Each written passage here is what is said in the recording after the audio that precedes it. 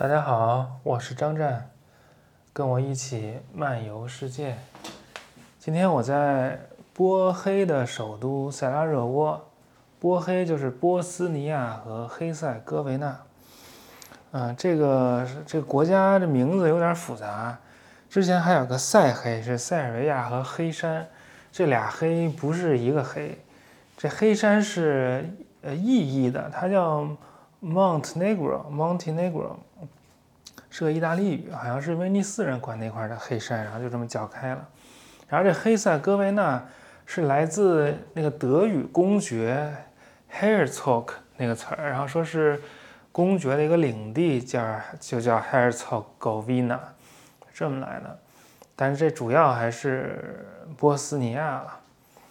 这个波斯尼亚有3种人，就是基督徒、东正教徒、天主教徒和穆斯林。穆斯林就是波斯尼亚人，就波斯尼亚穆斯林。然后如果是天主教徒，就是波斯尼亚的塞尔维亚人。东正教徒就是塞尔维亚人。然后如果是天主教徒，就是克族人、克罗地亚人。就这3种人，其实是一码事，就是宗教不一样。然后他们就根据宗教自己就创造了好多那个身份认同啊什么的。然后那个语言也是一样的，就是波斯尼亚语、克罗地亚语和塞尔维亚语，其实是一码事。一般就写作 SCB， 就是塞尔维亚、克罗地亚和波斯尼亚。那个差别很小，就好像那个美国英语、英国英语、澳大利亚英语那种感觉，基本都能听懂，就是完全不用翻译，就是没有任何障碍的。但是为什么叫不同的语言呢？就肯定是因为政治问题了。所以这解决了，这是一个很好的例子啊，就说明那个语言和方言之间到底有啥差别。就是其实要说话，每个人说话都不太一样，都有各自的说话方式，对吧？谁和谁说话完全一样呢？那要说一样，那其实所有人类的语言都是一样的，都是用声音表达意义，能有多大区别呢？它的根儿是一样的。但是就在这一样和不一样之间，就区分出了各种语言。听不懂的基本上就是语言了，但是听不懂与听得懂，它是一个渐变的过程。那在哪儿画条线，说这个差别不大就是方言？其实这个跟它那个差别本身没有什么关系，这是一个政治问题。领导说这是方言，这叫方言；领导说这是语言，这就是语言。所以语言学圈有一个笑话，说方言和语言的区别在于语言有军队，就说明它有一个政治势力在背后支持它，这就是语言了。所以语言和方言的区别在于政治。话说回来，这塞拉热窝最有名的事儿就是一战爆发是在这儿，是那个奥匈帝国的王储费迪南大公带着他老婆来这儿那个做一次叫什么屁孩之旅，公关之旅。因为当时好像说是奥匈帝国在187几年，还是188几年，从那个奥斯曼帝国手里把这个波斯尼亚省，就奥斯曼帝国下面分好多省嘛，就波斯尼亚省给接过来了，说是托管30年，还给了一笔钱。但是到日子了，好像他们不愿意放，就是正式把这个波斯尼亚并入奥匈帝国了，然后就让那个波斯尼亚里面的人就不太高兴，他们就想搞事儿，然后就有一帮那个叫青年塞尔维亚党，这一帮人就想那个趁这个大公来视察的时候，那个就把他刺杀了。因为他当时来视察，就相当于那个英国女王去各个殖民地视察一样，就是一种向大家挥手微笑，然后说我都爱你，你在我们帝国就是开开心心，对吧？那个56个民族大家都和谐共处，就这意思呗。然后那个大公好像他那老婆也不太行，好像他们那个奥匈帝国皇帝不太喜欢他那老婆还是怎么着，反正是正常情况下那老婆不能出现在公共场合，不能出现在奥地利，不能参加他那个外事活动。然后在波斯尼亚好像在萨拉热窝就可以，就是好不容易有个机会让他老婆也展示一下。所以就得带他老婆来。具体怎么回事我也不太记得了，反正有这么个因素在里头。然后1914年6月28号这个日子也挺特别的，这个是科索沃战争的日子，就是当年1398年的时候，塞尔维亚人和奥斯曼帝国大战，然后在科索沃那个地方，奥斯曼帝国赢了，塞尔维亚人输了。但塞尔维亚人还根据这个战争创造了好多神话，然后很多民族的那个起源的神话，不是起源了，就是民族身份认同的神话，就从这儿开端的。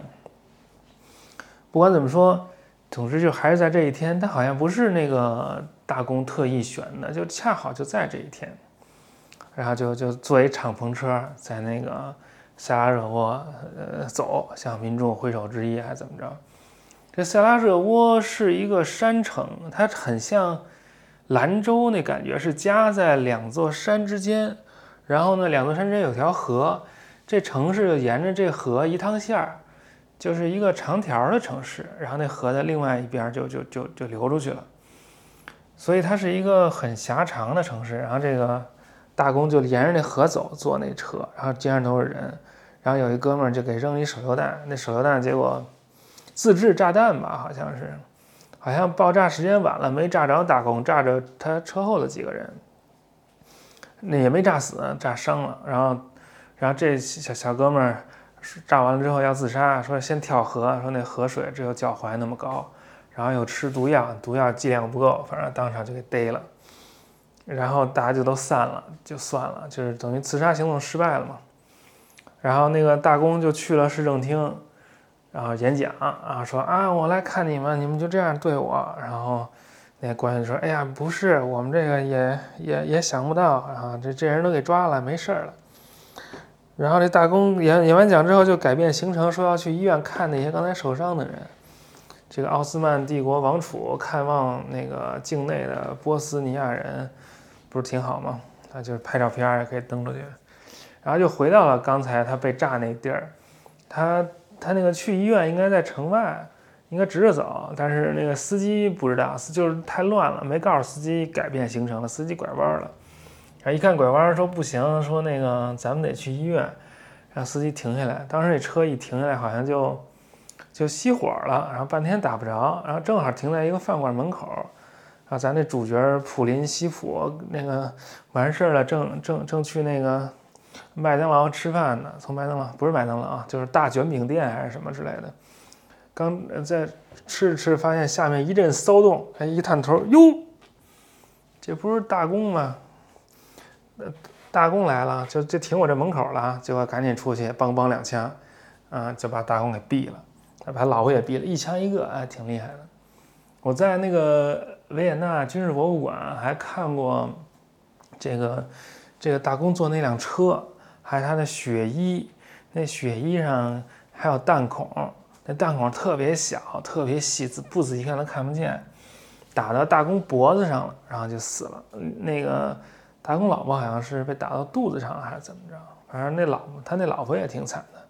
肯尼迪老婆好像就被刺杀的时候就没事嘛，后来还嫁给什么希腊船王什么的。然后就一战就拉开帷幕了嘛。然后奥匈帝国就说这是你塞尔维亚搞的，就要打塞尔维亚，塞尔维亚就拉那个俄国，俄国就说那我要打你，然后德国跟奥匈帝国是联盟嘛，德国说你要打我，我就得打你。但是俄国跟法国联盟，德国就同时打法国，反正就开打了。当时还有过一个月的时间，好像大家都试图避免这个战争。奥匈帝国说给那个塞尔维亚，当时塞尔维亚是一个独立的国家，提了12条要求，最后通牒，然后说塞尔维亚要求了答应了11条，就最后1条没答应，具体是哪条我也不知道，可以查查。反正最后就开打了。讲这个故事，其实我想说啥呢？我之前不是听那个 Hardcore History 吗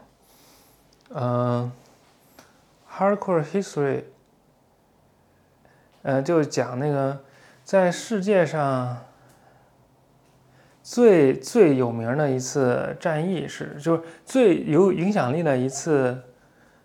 那个最有影响力的一次